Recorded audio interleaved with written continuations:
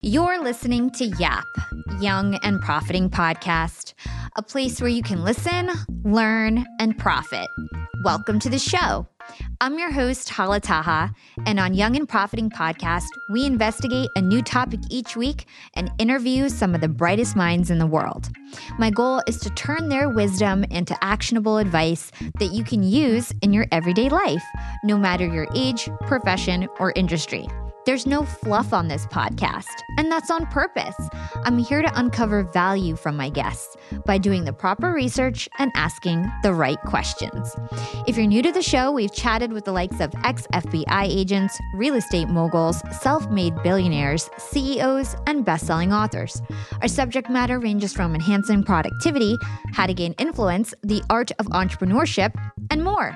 If you're smart and like to continually improve yourself, hit the subscribe button because you'll love it here at Young and Profiting Podcast.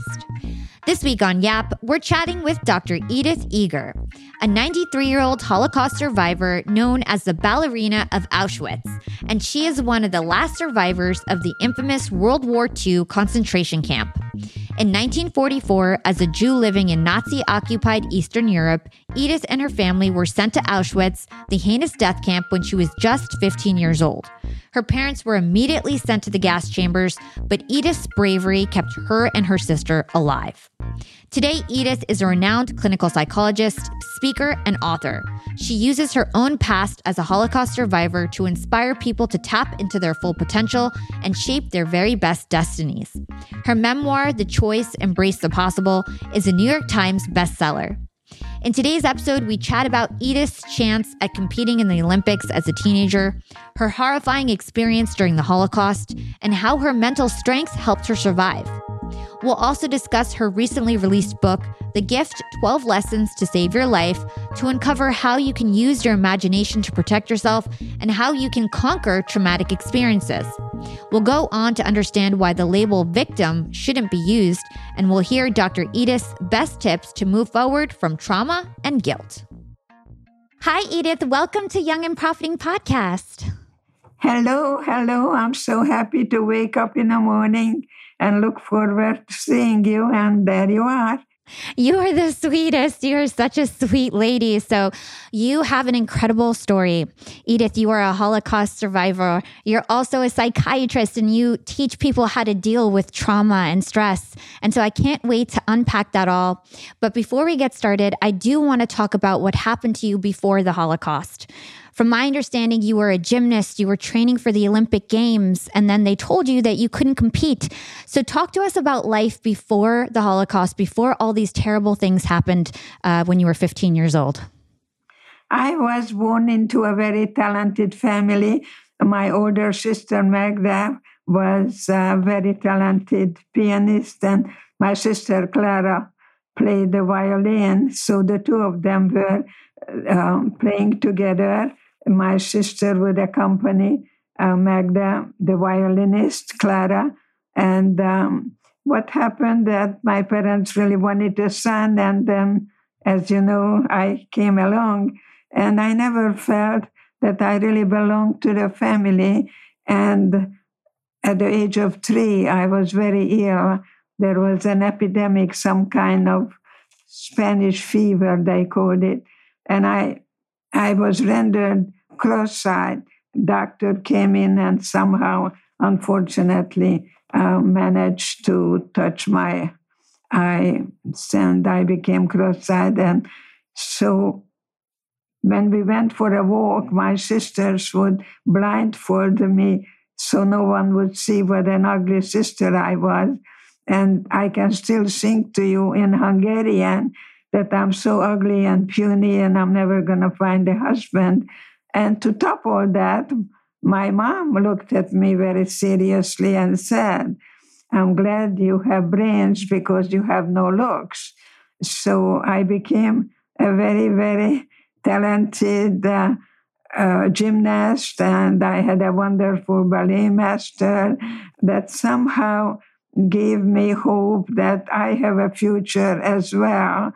And my ballet master told me that I am very talented and that all my ecstasy has to come from inside out.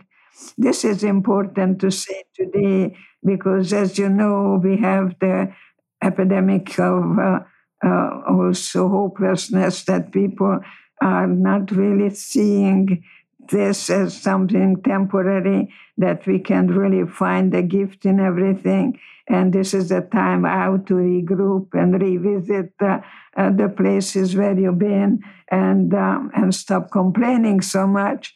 So I'm really happy to talk to you as a 93-year-old, a good role model, and you're a wonderful role model.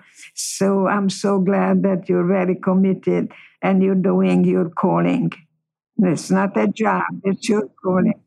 Oh, thank you. Well, that's so crazy that, you grew up and even your mother told you that you weren't going to get married. And I even know back then the culture was when you were a woman, you get married or nothing, that was everything to get married. But you ended up meeting a boyfriend and you are actually very beautiful. So it's surprising to hear that because you were a beautiful ballerina. I've seen pictures. And so it's surprising to hear that. But you did end up meeting a boyfriend, right? And you were very happy. What happened? How did you guys end up getting separated? And what happened next?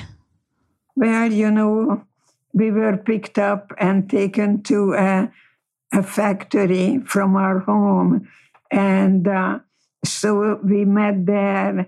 And when I was taken to the train station where we were just thrown in and taken to Auschwitz, he said to me, "We don't know whether I'll meet you again, but I want you to know you have beautiful eyes and beautiful hands." So I said to myself, in Auschwitz, I would go to everyone, "Tell me about my hands, tell me about my eyes," because I said to myself, if I survive today, then tomorrow I'll be free. So tomorrow can be a good friend, that even today, that people can just take every moment, make the best of it, and know that it's temporary and we can survive it. So you were saying that you were training for the Olympic Games. And before actually you went to the brick factory, I believe, they told you that you couldn't compete because you were Jewish. How did that make you feel at the time? I went to a Jewish school. And when we came out, children were spitting at us and calling me a Christ killer. I didn't realize that Jesus was a Jewish boy. I did not know that. And I just didn't want to be a Christ killer. So I felt prejudice before Hitler in Hungary. So I think it's very important for you and I to not to forget history and not even overcome it, but to come to terms with it and know that there is a Hitler in every one of us, and there is kindness and goodness and Mother Teresa's. And so I was able to look at the guards and with God's help to turn hatred into pity. And I felt sorry for the guards, that they would throw children in the gas chamber without even gassing them.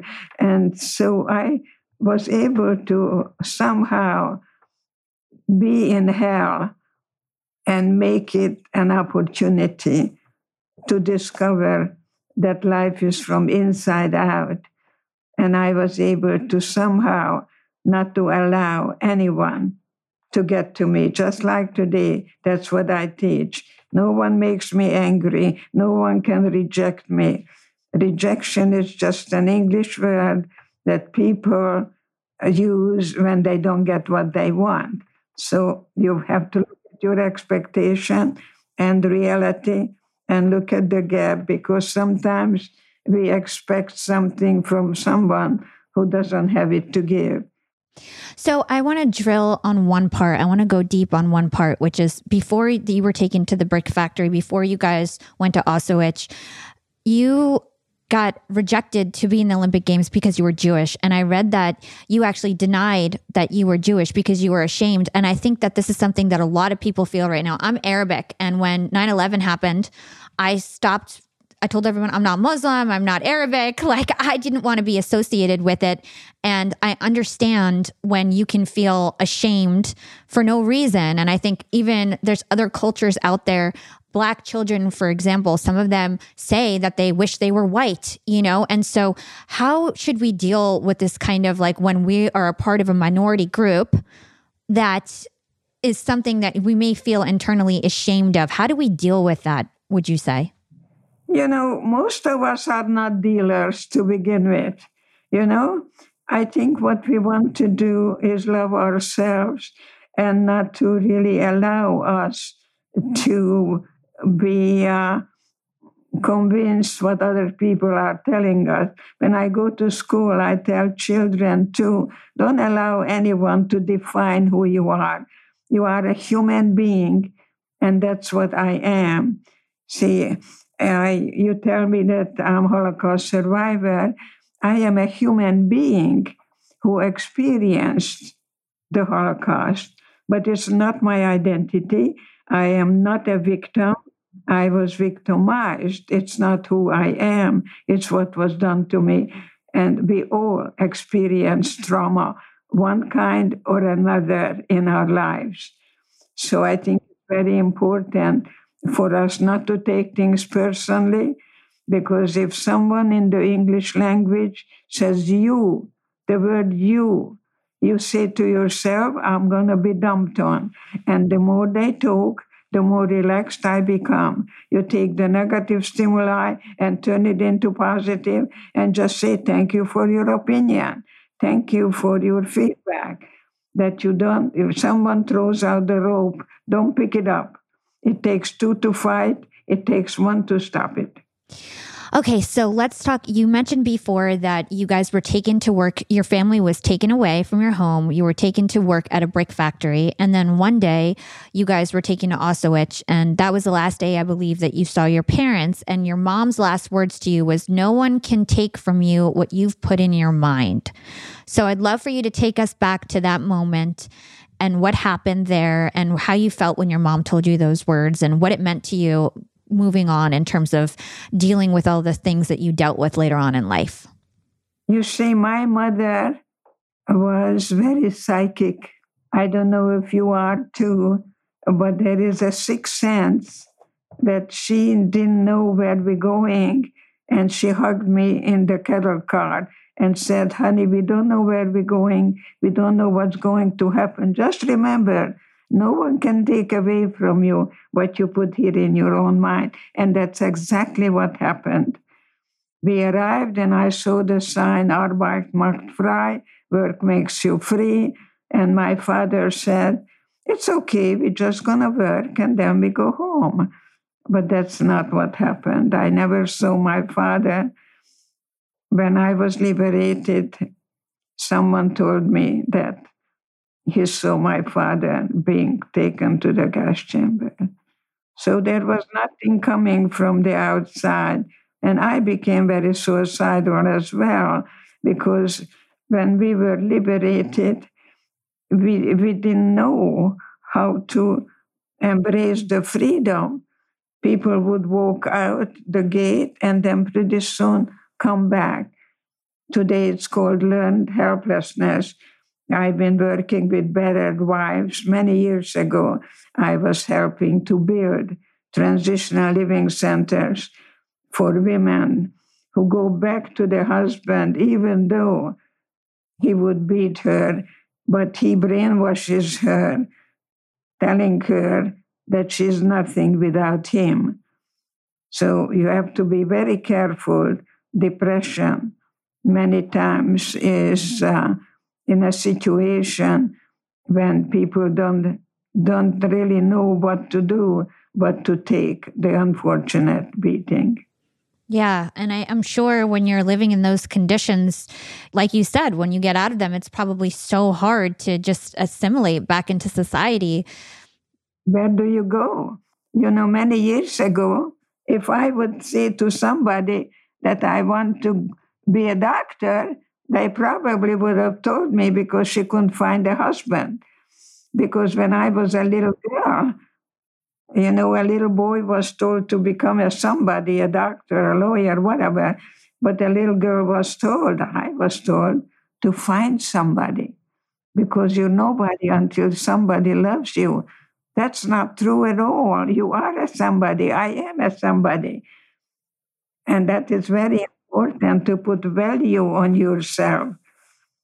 And if you meet someone, see whether they are worthy. They're worthy of you. You don't come so cheap. You know, you want someone who is going to work like the pioneer woman in America worked alongside of the husband. I think that's important. It's not until the industrial society when a woman became emotionally and financially dependent on a man, that's when wife beating began. That's very true. So let's go back to that story. No one can take from you what you've put in your mind, what your mother told you. You ended up being your older sister Magda's mirror when you were in Auschwitz. You helped your older sister. So how are you mentally strong compared to everyone else? How did you survive being in those conditions? What did you see when you were there with your sister? Take us back there. Tell us what happened. I usually tell people today, if you want to say anything, ask yourself, is it kind? Is it very important? Is it very necessary? And if not, then don't say it. And that's why we have 2 ears and 1 lips. So we would listen more and talk less. So I remember when my sister Magda asked me, how do I look? And Hungarian women can be very vain, you know. So there we were, here we are in our nakedness. And she asked me, how do I look? And I had a choice then, as you have a choice now. I always like to bring the there and then to the here and now. And I said to Magda, I looked at her, and instead of telling her how she looked, I said to herself, Magda, you have beautiful eyes, and I didn't tell you when you had your hair all over the place. And she said, thank you. See, and I think today we do have a choice because what we could not do in Auschwitz is to have any control what was happening outside of us. But we had a choice that we responded rather than reacting, because if you touched the guard, you were shot right away. If you touched the guard, you were electrocuted. Oh my gosh. And so basically you would tell your sister that she looked beautiful, I guess, so that she wouldn't feel bad. Is that what it was? Exactly. While we are at it, when I was at the latrine, a girl next to me found a mirror. And I couldn't understand, where do you find a mirror in a place like that? And in no time at all, I see the same girl with the mirror, and she told me, I'm Marie Antoinette in my boudoir. See, you take your imagination, and I remember in Auschwitz, you know, they even took my blood like twice a week. And I asked, why are you taking my blood? And the guy said, to aid the German soldiers so we can win the war and take over the world, especially America. I couldn't yank my arm away, but I said to myself, with my blood, you're never going to win the war. You know, I was a ballet dancer, I was a gymnast, and so they could throw me in a gas chamber, they could beat me, torture me, and yet they could never touch my spirit. Wow. Nobody can. What else happened in Auschwitz? Like, what was daily life like? Like you just mentioned, they took blood from you twice a week. What other things did you witness? I think Auschwitz was hell. And right now, we are experiencing a situation that we don't know what's going to happen tomorrow. And that's a very, very unfortunate place to be, because you don't know what's going to happen tomorrow. So I to put on your curiosity and recognize that You never really think of suicide because you want to know what's going to happen next. And that's what kept me alive, my curiosity. And what we had was each other. So when I was asked to dance for Dr. Mengele, who came to the barrack, there was my school teacher from the Jewish school who told me to do as I am told. And I remember I closed my eyes and I pretended that the music was Tchaikovsky. And I was dancing the Romeo and Juliet at the Budapest Opera House. So you had to go beyond the me. We had to commit ourselves to each other as we do now. And it was very important. And then when I was done, by the way, while I was dancing, he was pointing out this guy who to take to the gas chamber. So I began to pray for him. And then when I was done, I was given a piece of bread. And thank God, instead of gobbling up the bread, I saved it and gave it and shared it with the girls. I was up there on the third stop. When we were in a death march in April 1945, I was about to stop. And if you stopped, you were shot right away and thrown into a ditch. I revisited that place too. But the girls that I shared with came and they carried me so I wouldn't die. Isn't that amazing? That the worst condition brings out the best in us. And they carried me so I wouldn't die. And then in Gunskirchen, where we were going to be, they were preparing to kill us there. But thank God, the American soldiers, the 71st Infantry came, and we were liberated May 4th. So think of me, May 4th, 1945, Friday afternoon. The Saints came marching in, and I met a man who was part of the 71st Infantry. And I went to Colorado and also consulted on post-traumatic stress with the soldiers and told them that that uniform gave me life, that I was given a second chance. Wow. And from my understanding, you were found by soldiers with pneumonia, you had pleurisy, I can't say that, a broken back, and you and your sister were basically dying on top of dead bodies. And then they found you like moving your hand or something. That's crazy.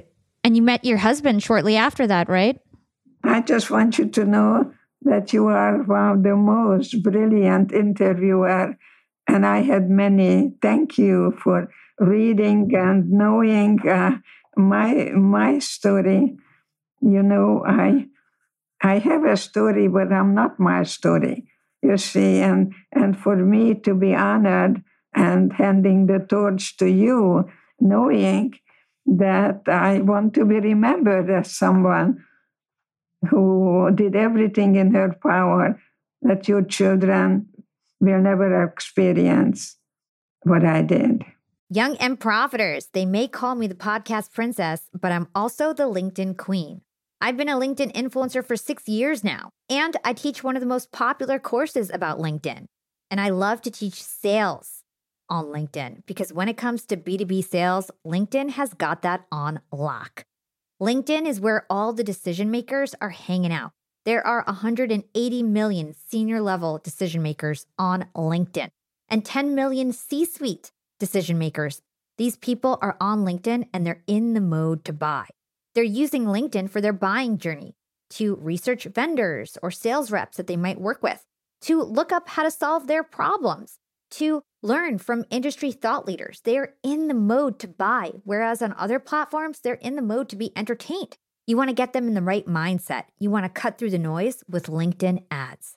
In fact, 79% of B2B marketers rate LinkedIn as their top channel for paid media.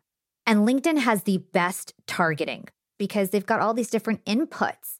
People are putting their resume basically up on there. And so there's so many keywords that they can use to target the right decision makers so they can hear about how you solve their problems.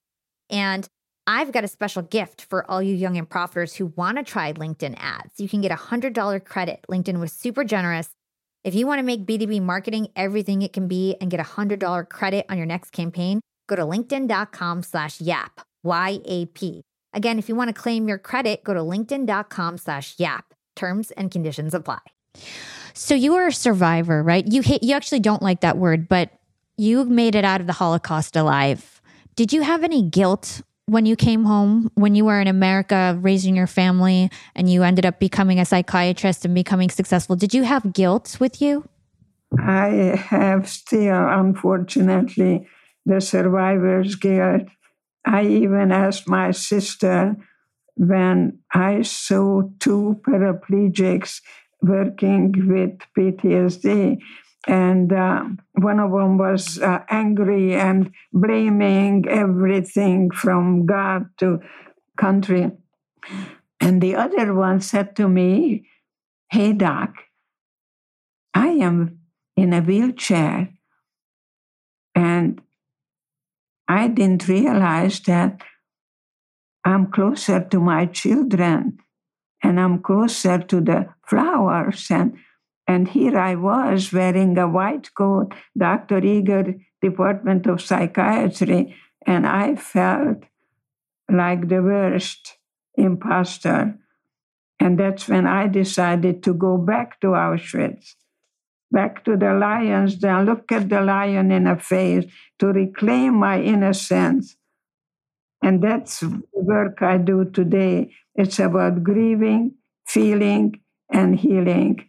I am a licensed clinical psychologist, also on a faculty at UCSD Medical School with the Department of Psychiatry. So, and we talk about death and dying, and it's amazing how we cannot really be free until we go through the rage, going through the valley of the shadow of death, but don't get stuck in there.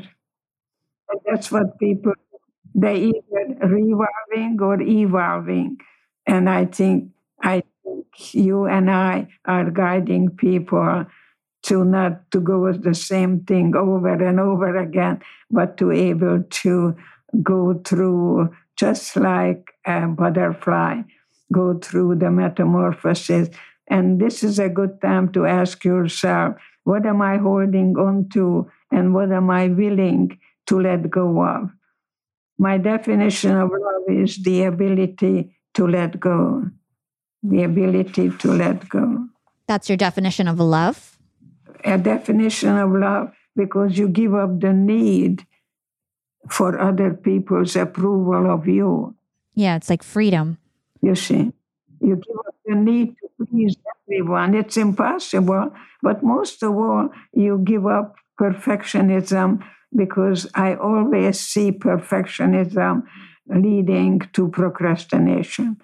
Do you procrastinate?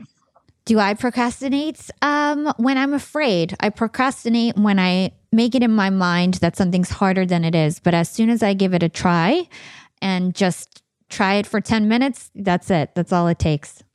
Do you know what is the best 4-letter word? What's that? It starts with an R, risk. So if I come to you and tell you, I like to get to know you, and I hope you like to get to know me, not Dr. Eger, and you tell me that you respect me, and yet you're really not interested in getting to know me. So I was risking. I didn't get what I want, but I was not rejected, because no one can reject me but me. So give up that word. I just wanted something and I didn't get it. So I can be disappointed, but don't get discouraged. I can be angry, but don't let it lead to resentment. See, once you're angry, you give your power away to someone. You have to be careful not to do that. I totally agree. Okay, so you were released into society. You ended up finding a husband. You became a psychiatrist, but it took you 10 years to come out with your first book. It was called The Choice, Embrace the Possible. It took you 10 years. So were you afraid to share? Did you talk about being a Holocaust survivor, or were you just kind of shut it out and you didn't really think about it much? Like, what happened in those 10 years? Yes, when I came to America, I didn't have $6 to get off the boat. I did not speak English at all. Everything was okay. I was totally broke. And so I decided just to go underground and become a Yankee Doodle Dandy like you.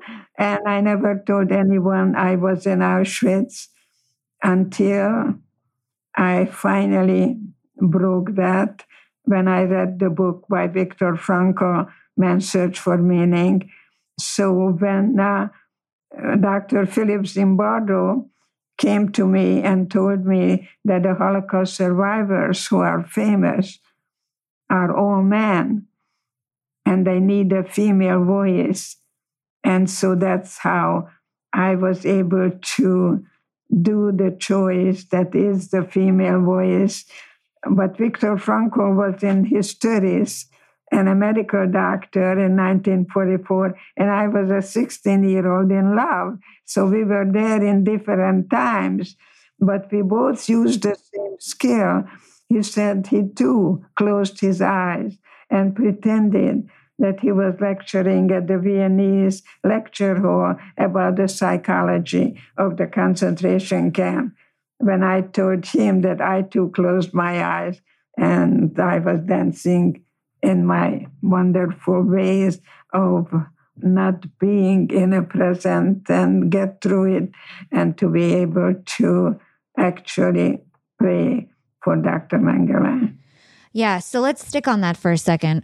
So you were just saying that you used your imagination when you were in the concentration camp to kind of keep your sanity. So you wouldn't get depressed. You wouldn't be suicidal.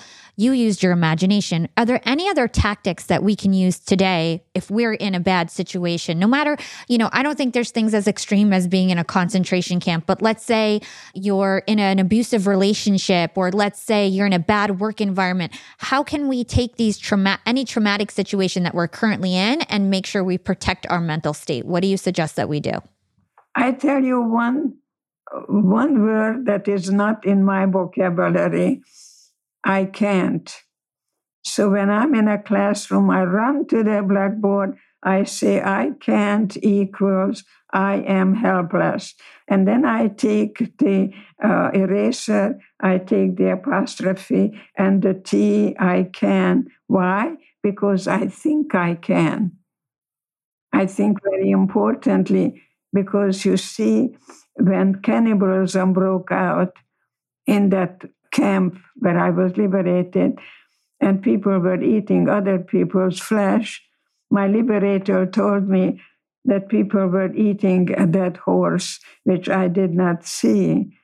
But you see, I was able to look up at God, and I want you to see the Sound of Music because it was there. And I looked up at God and I asked God to help me. And God told me just to look down. And I remember I am choosing one blade of grass over against the other. So when people say I can't, say I'm helpless, that's not true. You can choose one blade of grass. Even then, I had a choice. So that's why I'm not a shrink, I'm a stretch. Okay? And today I'm guiding people to stretch their comfort zone and not to give up so quickly, ever, because there is hope in hopelessness. There is the light after the tunnel. There is a rainbow after the rain. It's just how you look at things. I think it's very important, not what happens, but everything in life is an opportunity. So if you are married to someone who is drinking and you think that your love is going to make him want to stop drinking, think again. Unfortunately, addiction is with us. And I hope that people take stock of themselves now And whatever you do in excess, find the balance between working, loving, and playing. Don't forget the playing, but not to overdo anything. This episode of Yap is sponsored by BetterHelp. Is something preventing you from being truly happy? Are you unable to focus and achieve your goals? Guys, nobody is perfect. We're all a work in progress. Even I still have a lot of mental work to do, and you'll witness it yourself later on in this episode.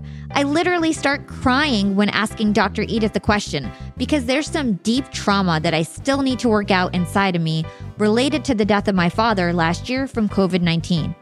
And aside from all the trauma I faced from the pandemic, my boyfriend of 10 years and I are having some serious relationship troubles. Honestly, it's been a tough time. So I started to talk to someone to stay clear-headed, positive, and focused. If you want to talk to someone too, BetterHelp will assess your needs and match you with your own licensed professional therapist. And forget about sitting in a stuffy waiting room. BetterHelp is available worldwide, and it's super convenient. It's all online, safe, confidential, and you can start talking to someone in less than 48 hours. With BetterHelp, you can schedule weekly video or phone sessions, whichever you prefer, and you can send a message to your counselor at any time. They have professional counselors who specialize in depression, anxiety, relationships, trauma, family conflicts, LGBT matters, and so much more. They'll match you with a professional that fits your unique needs. And if for some reason you're not vibing with your therapist, you can switch counselors at any time. It's affordable and it's less expensive than traditional offline counseling, and financial aid is available too. I want you to start living a happier life today. As a listener of Young and Profiting Podcast, you'll get 10% off your first month by visiting our sponsor at betterhelp.com/yap. Join over 1 million people who have taken charge of their mental health. Again, that's BetterHelp, HELP.com/yap.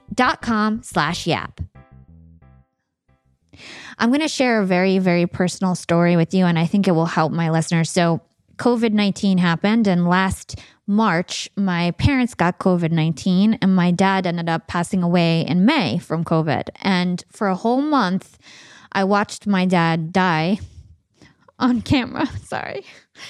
I watched him die. It's okay. For a month, I just watched him die every day, and we weren't allowed to see him, and it was terrible. And I remember my uncle, who's his best friend, he would refuse to even watch him on Zoom. And he told me, you'll never get those images out of your head. If you keep watching him like this is how you're going to remember him now. And it's true. When I think about him, I keep seeing him in the hospital. So it's like, what do we do with traumatic images? Like, how do we get that out of our head? Sorry. But I think this is helpful for everyone. I'm sure you saw so much worse stuff. So what I'm even crying about is nothing compared to what you saw.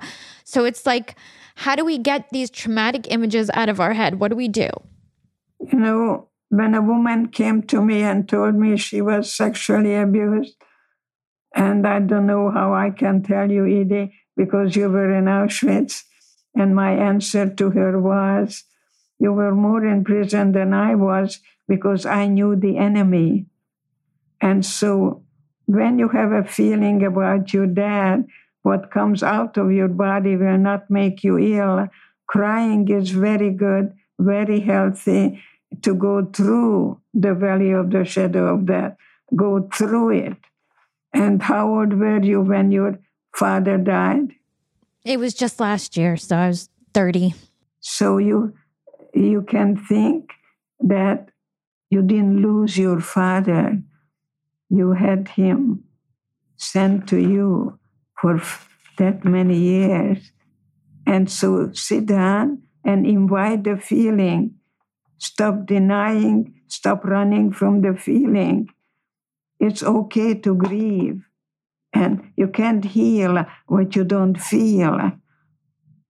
I'm working with psychiatrists now, and we're working on that, and they do not medicate grief. It's not clinical depression. You get to really acknowledge that half of you is your dad, and you're carrying good blood. I carry also the blood of my ancestors who were on the desert for 40 some years, and God knows what, in the promised land. And sometimes even they were worshiping something other than God. And yet, you see, you make it. So I don't like the word dealing, I don't think we are very good dealers. I think we're lovers. And I think we have joy and love and passion that we're born with. And that's what I feel at 93. I don't care about the numbers because when I was 40, I was told to go get a doctorate. And I told my supervisor, it's impossible. I'll be 50 something. And he said, you'll be 50 anyway. And I think that is the wisest thing that happened. Go back to school, go study belly dancing, do something other than you did yesterday. So stretch your comfort zone. Yeah, the time is going to pass anyway. That's such a valuable lesson. So you have a new book that came out in 2020 called The Gift, 12 Lessons to Save Your Life. Can you talk to us about some of these lessons that you talk about in that book? Well, I was getting all these phone calls telling me that congratulations that the choice made the New York Times bestseller, and I am, of course, happy. And they say, but you need another book because you need to tell me more practical skills. And so that's how the gift came about. And see the concentration camp that is in your prison, namely in your head, that you don't care about yourself. You may carry some guilt and shame and unresolved grief, a lot of rigidity. And then you ask yourself, am I evolving or revolving? And am I ready to recognize that there is no forgiveness without rage? You say that the worst prison you were ever in was the one that you created for yourself. Talk about what happens when you're a prisoner of your own mind. Well, I was graduated cum laude, and I was told to pick up my cap and gun at a certain place at a certain time. And I never showed up because I said to myself, I have no right because they are dead and I'm not. I had tremendous survivor's guilt, and I did not show up for my graduation. Today, I would not do that. Because you see, when you're angry, also, you must realize that anger is not the primary emotion. You got to look at the other emotions. Once you're angry, you gave away your power. It's best, not to become angry because you're just hurting yourself. So what you want to do is write down. Women come to me, Edie, I need a man. And I said, well, write down what you want from that ideal man that you want, and then you become that person. Whatever you practice, you become better at it. So there are two things I ask you to do. Think about your thinking and pay attention what you're paying attention to. Any behavior you pay attention to, you reinforce that very behavior. Okay, so if you like to change, remember, if you don't change, you don't grow. Let's continue on this victim mentality. You say that you are not a victim, you were victimized. It's not who you are, it's what was done to you. Could you explain that to us? Thank you. Yeah, it's very important because what you think, you create. You say, I don't want to think about it. You tell me I want to lose weight, but I don't want to think about food. Guess what happens? Your body, your mind is a computer. Whatever you say, I don't want to think about food, you're going to think about food. You say yes means no and no means yes a lot of the time. So that's why it's good to have a goal and pay attention what you focus on. And that has to be coming closer and closer to your goal. I like to call it the arrow that you follow. When I came to America, I came from Germany to New York. But there was a big, big storm at the English Channel, and I noticed that we were taking away from that place. And then I noticed that we came back to that place so we can go to New York, not to China. So it's very important for you to have a goal. I was many, many years ago doing some work with a horse. And that's a wonderful way to do therapy. And because the horse will follow you wherever you go. It's a place called Miraval in Tucson, Arizona. And I was with a wonderful, wonderful gynecologist, Dr. Brooks, and we took women with breast cancer. And they were using the horse, and I was working with one myself. It's amazing how they are sensing you and following you wherever you are. So your spirit could never be touched and never can be touched even today unless you wear a shirt and says, "Kick me." And some people like to be victims because you cannot be a victim without a victimizer. So it can give you a license to do nothing. And it's very important because many people look at victims as being weak and victimizers as being strong. And part of the psychical identify with the aggressor. We call it the Stockholm Syndrome. So if somebody has a victim mindset, or they always have a victim mindset, how can they move from being a victim to a survivor? Well, when you're a victim, you're always going to find a victimizer. But yesterday's victims can also become today's victimizers. So many times, especially parents, call their children names. And unfortunately, it can go from generation to generation, but you can stop it. Find the parent in you that is loving and caring, and find the parent in you that really doesn't even have to say anything. The one look can do it. So it's very important. Look at the eye contact. And I can kill you with my eyes, and I can love you with my eyes.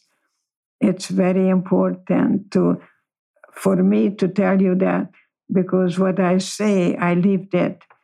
I lived it when my sister looked at me for answers, and I kept looking at her, that without her, I don't want to live either, and all we have is each other. And all we had was each other then, and all we have is each other now. That's beautiful. And so just before this, you were talking about the need to kind of have a vision, have a goal, have an end goal so that you can kind of have something to look forward to, get yourself out of whatever you're in right now by having a goal. There's also importance of removing any sort of negative self-chat or negative self-talk. And you say that this negativity can actually impact you physically. It can make your cells in your body sick, right? So how can we make sure that we are not super negative? How do we control that internal talk? And how does negativity impact your body? Well, there is one thing we can change is our attitude, our thinking. And when you change your thinking, you're going to change your feelings as well. So it's very important to think about your thinking. And one thing you don't want to do ever again, ask, "How are you?" Because I used to ask my patients, "How are you?" And they would say, "Fine." The next time they came, I said, "Geez, good to see you. I missed you." Don't ask questions, because people only lie if you ask questions. Make a statement. So if your husband comes home, get rid of what is called social noises. How are you? Fine. Did you have a good day? Yeah. What do you want to do tonight? I don't know. What do you want to do? And you go back and forth, going nowhere. You are revolving, not evolving. So stop asking questions and stop asking also anything that would lead for you to give an advice. The worst advice is advice. I wonder about that, and I wonder what I would do if I were you. But don't say, why don't you do this or why don't you do that? Because then they're going to say, oh, well, you told me to do it, you see. And so I teach people, especially couples, how to fight and how they finish the fight, that you give up the need to be right. Because I'm right, but I'm only right for Edith. I cannot be right for precious you. Young and Profiters. Yap Media is growing so fast. I have 10 open roles just this month. In the past, it would take me so long to find hires. I have to go on all these different job sites. I have to create my own skills assessments. That's why I let Indeed do a lot of this heavy lifting for me. Indeed is the powerful hiring platform where I can attract, interview, and hire all in one place. Indeed has things like skills assessments, where when we have specific roles, we can find an assessment that matches that role and we can make sure they have the skills that we need. Then I can focus on culture fit. I can make sure they're scrappy enough and are obsessed with excellence and do all the things that we need to do for them to fit in at Yap. And Indeed streamlines hiring with powerful tools like Instant Match. An Instant Match basically matches you with candidates as soon as you put up a job post with people who are qualified right away. It's instant. And the best part is it gets better as you use it. So now when I use Indeed, especially when I'm hiring for similar roles, I get people right away where they know that I'm going to like the candidates because they can see what my preferences were in the past. It gets better as you use it. According to US Indeed data, the moment Indeed sponsors a job, over 80% of employers get candidates whose resumes are a perfect match for the position. It's like waving a magic wand that gets better as you use it. So I love using Indeed. We've found a lot of our A players on there. Join more than 3 million businesses worldwide who count on Indeed to hire their next superstar like we do at Yap Media. Start hiring now with a $75 sponsored job credit to upgrade your job post at Indeed.com/profiting. Offer is good for a limited time. Claim your $75 sponsored job credit at Indeed.com/profiting. Again, that's Indeed.com/profiting. And support the show by saying you heard about it on Young and Profiting Podcast. Again, it's Indeed.com/profiting to get your $75 credit. Terms and conditions apply. Need to hire? You need Indeed. So here we are, it's 2021, right? And there's still prejudice, there's still racism, there's still hatred, right? And it's different groups, it's the same groups and different groups. How do you suggest that we end all this hatred and racism going on, specifically in America with what's going on with Black Lives Matter and everything like that? What is your opinion on that? And how do you suggest that we start to make progress? Well, it was very painful for me to see that the white supremacy group is really, really growing. That I saw the shirt on January 6th on someone that said 6 million was not enough. How do you think I felt? I wonder whether these people had a loving mother, because you learn to hate. You're not born with that. It's very important for us to unite and exchange philosophies, that you can be Muslim and the Arab, you see, and your ancestors and my ancestors didn't give up. And you and I carry good blood. See, it's what you concentrate on, what you pay attention to. So don't run away. Don't run away from your wonderful people who never gave up. And that's why you are here. And that's why I'm here and survived the desert and Holocaust, the state of Israel, And then some people give up too quickly. In America, people get a divorce much quicker rather than recognizing that they can empower each other with our differences, that you can be you and I can be I. And that's what America was built on, democracy, that you can be you and I can be I, and to have the freedom and not to be against, but to be for life and for celebration. Amazing. Well, Edith, this was such an amazing interview. Before I go on to my last question that I ask all my guests, I do want to ask, is there anything regarding trauma and helping people deal with trauma, especially in the time of COVID-19, where people like me, our parents have died and we've all dealt with a lot of suffering this past year. What is your top actionable steps to deal with trauma? I think one of the things I ask people, pick a time a day when you just allow yourself to grieve. It's okay to feel sorry for yourself and say, why me? And it's okay as long as you don't get stuck there. And possibly, 15, 20 minutes, and but not the rest of the day. You go about the rest of the day, working, loving, playing, that you have a way to recognize that your father didn't die in vain. My parents didn't die in vain. They are really winking and they're saying that we carry that blood from generation to generation, that we don't give up ever, that we are able to feel the feelings. So there is grieving, feeling, and healing. And I think we're going through that journey and climbing that mountain and slipping and climbing and never stop climbing. I have yet to arrive. I don't live in Auschwitz. I really don't live in Auschwitz. I call it my cherished wound, because in Auschwitz I learned to look at life from inside out, that I was able to reach out to others, that we had a family of inmates. And I hope that now we can unite and truly, truly stop this us and them mentality and be richer for it.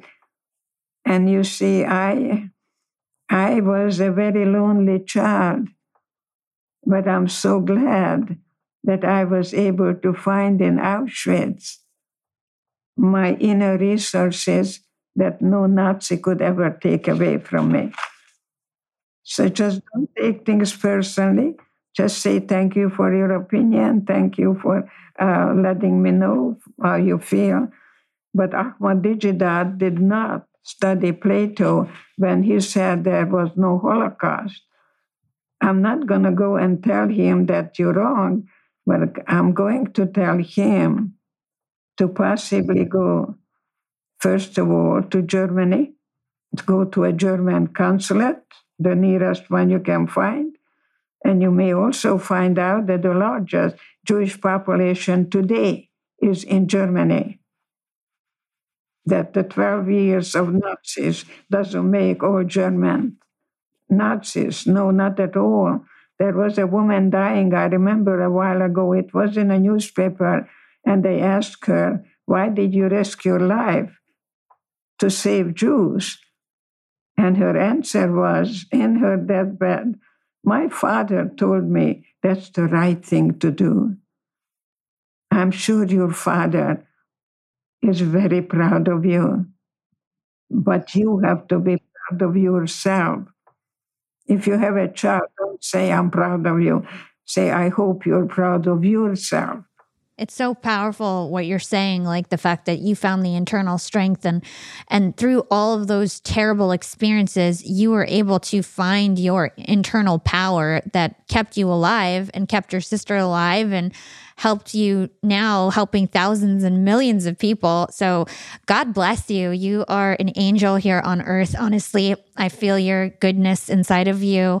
And I do want to ask, do you forgive the Nazis who treated you and your family that way? Do you forgive the Nazis who murdered your parents? You see, I see a couple of things. There is no forgiveness without rage. You don't cover garlic with chocolate. We got to go through that rage. It's very, very important that we do that. Where is your father buried? In New Jersey. In a cemetery? Yes, in a cemetery. I hope you'll be able to go there, even if not in person, and take your shoes off and make contact with him so he can rest in peace, knowing that you carry that blood, that you do everything in your power, that this would never happen again. He is giving you a standing ovation and says it just like Mr. Higgins. By God, she's got it. You got it. You got it. You got it, girl. You got it, girl. You are the YAP and the young, beautiful, adventurous role model, because you see, you're not talking, you're doing. See, love is really not what you feel, is what you do. And what you do, that you are totally committed to turn that dream into reality. Oh, thank you so much, Edith. So I just want to make sure, I feel like this could be such a powerful insight to our listeners. Like, were you able to forgive those Nazi soldiers? Like, do you forgive them? Was that part of the grieving? It's forgiveness is a gift that I give myself, and not to carry the hate, because if I would carry that hate, I would still be a prisoner.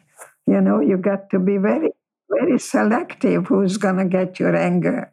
Really, it's again that beautiful brain that we have, and what we do with it is with us. So I beg teenagers, don't smoke pot, because it interferes with the natural growth of your brain. The brain doesn't develop until you're 25. So don't play around. Just stay in school. Because when I was 40, I was told to go get a doctorate. And my supervisor told me to go do it. And I said, I don't think I am able to, because I'm already 40. And by the time I get my doctorate, I'll be over 50. And he said to me, you'll be 50 anyway. And I think that is so important, not to look at the numbers. It's the way you look at everything, even the hell in Auschwitz, that gave me the opportunity to reach out, to share my bread with my sister, and to be able to not only survive, but to be a guide to people who can change from victimization to empowerment, to share your guilt and secrets, and not to neglect yourself, because self-love is self-care. It's not narcissistic. I'm so happy that we got to talk. I'm so happy that I get to share your story with all my listeners and all my fans on LinkedIn. You are a beautiful spirit, and thank you for all the work that you do.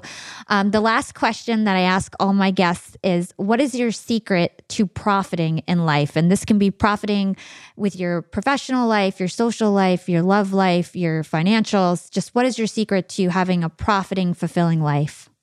Just keep walking. Just keep evolving. And keep giving, and keep being the true self. And I think this is a wonderful time for people to discover the true self, the genuine self that you gave up early on. And the question is, when did your childhood end? and go find that little girl in you and tell her, I'm never going to leave you. And to be able to carry that little beautiful child with you who is really so happy that you're going to be the caring, loving mom to you, and tell that little girl, you're the only one. You're the only one. Keep on loving. And so love conquers all. That's all. Love is not what you feel, is what you do. So come up with a reward system. If you do something today, what you have previously avoided, put a buck in a jar. Just like a monkey, to get the chips, and then you cash it in on a banana. And then you cash it in maybe in a Escada skirt or something. I have at least four drawers of scarves. I have scarves from 20 years ago. And people thought I just got it. But I was in Germany when Escada opened up. Escada is a horse. It was the owner's horse, Escada. So I became the Escada girl, and I still have Escada scarves from 20 years ago. And people think I just bought it. Well, it looks beautiful on you. And for those of you guys listening in, she's wearing a beautiful white scarf on camera. So it looks gorgeous. The final question is, where can our listeners go to find out about you? Where can they find your books and everything about what you do online? Well, I think my precious assistant will tell you all about it. Here you go. But it's Edith. It's EdithEger.com. EdithEger.com. Perfect. And we'll put those in the show notes, and I'll find all your other links too. Thank you so much, Edith. You are an angel. Thanks for sharing your story. Thanks for all the work that you do in the world. You are a role model. You are a survivor. You're a beautiful woman. And just thank you so much for your time. And this is going to be an amazing interview. So thanks so much for your time and all the learnings that we learned from you today. Thank you. Thank you. You are the future. You are the ambassador for peace and goodwill. God bless you. Thank you. Thanks for listening to Young and Profiting Podcast. Dr. Edith was so sweet and had such an incredible story. I'm so thankful that we all got to experience that. And I personally loved when Dr. Edith was talking about how she's not a victim and how we can move from being a victim to a survivor. Dr. Edith had every excuse in the book to remain a permanent victim. She went through some terrible, terrible things, but she made the choice to heal. I want you guys to always remember that true freedom can only be found by forgiving, letting go, and moving on. And Dr. Edith's own powerful words, we all have a story, but I refuse to be my story. I was victimized, but I'm not a victim. That is so, so powerful. I was victimized, but I am not a victim. Dr. Edith's life story is a perfect example of how everything that happens to us in life, including painful and traumatic experiences, they can be transformed into a source of inspiration. We can focus on what is possible now instead of focusing on the past. Dr. Edith survived because of her attitude about life, her courage, her willingness to forgive, and her ability to focus beyond the enormous pain and suffering she endured during that camp. And personally, when my dad died from COVID, I watched him suffer for an entire month. I watched him get buried without a proper funeral, and it was very traumatic for me, but I didn't realize it back then, but I did something very similar to Dr. Edith. Instead of just wallowing in my pain, instead of deciding I was a victim, I did quite the opposite. I decided to forgive, let go, and focus on the future. I focused on my podcast and my business.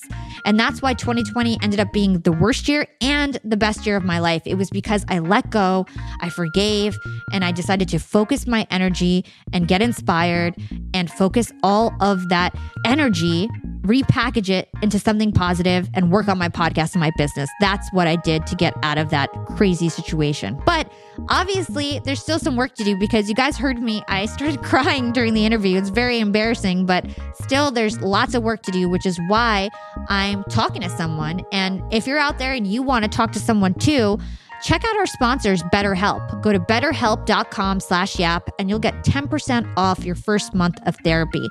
And if you have pain or trauma that you're still holding on to, you could also pick up Dr. Edith's book, The Gift, and you could learn more about persevering through the healing process.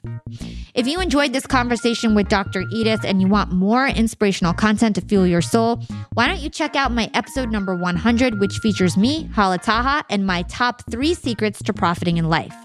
It goes on to explain how 2020 was both the worst year and the best year of my life. Here's the clip from that special episode. And I hope this inspires you to realize that you probably have a lot of value to share in your life.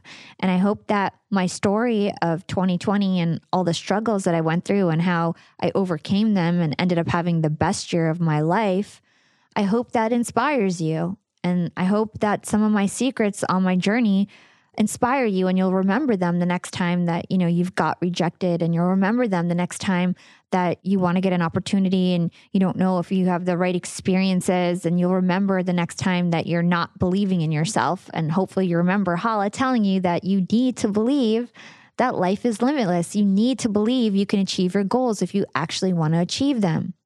And rejection is okay. Rejection just means you got to create your own lane. That's the sign from the universe. When you get rejected, it doesn't mean go find another gatekeeper. It doesn't mean go try to convince the same gatekeeper over and over again. It means you need to do your own thing and create your own lane. That's what it means. And then every failure that you get, every experience that you take will give you skills that you can then use later on to follow your true passions. And if you do it right and you aren't afraid to do new things, aren't afraid to take on risks and to possibly fail, you will learn so much so fast. And you will be at an advantage when you're finally ready to do what you were truly meant to do. Again, if you want to get motivated and feel pumped up for life, check out my episode number 100. So many of our listeners have reached out about how much they loved that specific episode. And if you haven't subscribed to Young and Profiting Podcast yet, please do so you can be notified every time we drop a new episode. And go ahead and drop us a review on Apple Podcasts. If you're an avid listener, you know I love me some Apple Podcast reviews. They are the number one way to thank us at Young and Profiting Podcast. And if you don't have Apple, write us a review or comment on CastBox, Podbean, Podcast Republic, or wherever you listen to our show. And as always, I want to give a quick shout out to our latest Apple Podcast reviewer. This week's shout out goes out to the amazing Joel Corpus. I loved your podcast, Hala. Hi, Hala. I think you're amazing. Your recent interview with Josh Kaufman was phenomenal. Both you and your team did an extraordinary job of putting this together. I listened to both the first and second parts of your interview with Josh, and I took several key points as great learning opportunities. I highly recommend everyone out there to listen and experience the value that you can bring to their lives as you have for me. My compliments to you and the YAP team. I wish you much success. Thank you so much, Joel, for taking the time to message me on LinkedIn with your feedback and then posting it as an Apple Podcast review. You are so, so appreciated. And thank you so much for acknowledging the YAP team. They are so amazing. I'm so blessed to have an amazing research team and social team. The whole entire team rocks. So thank you for taking the time to appreciate them as well. And if you would like to be featured on Young and Profiting Podcast, just like Joel, please remember to subscribe and write us a 5-star review on Apple Podcasts. And go ahead and share Young and Profiting Podcast with your friends and family and on social media. You can find me on Instagram at Yap with Hala or LinkedIn. Just search for my name. It's Hala Taha. And now I'm on Clubhouse. I'm hosting rooms in there every single day. Big thanks to the Yap team as always. This is Hala signing off.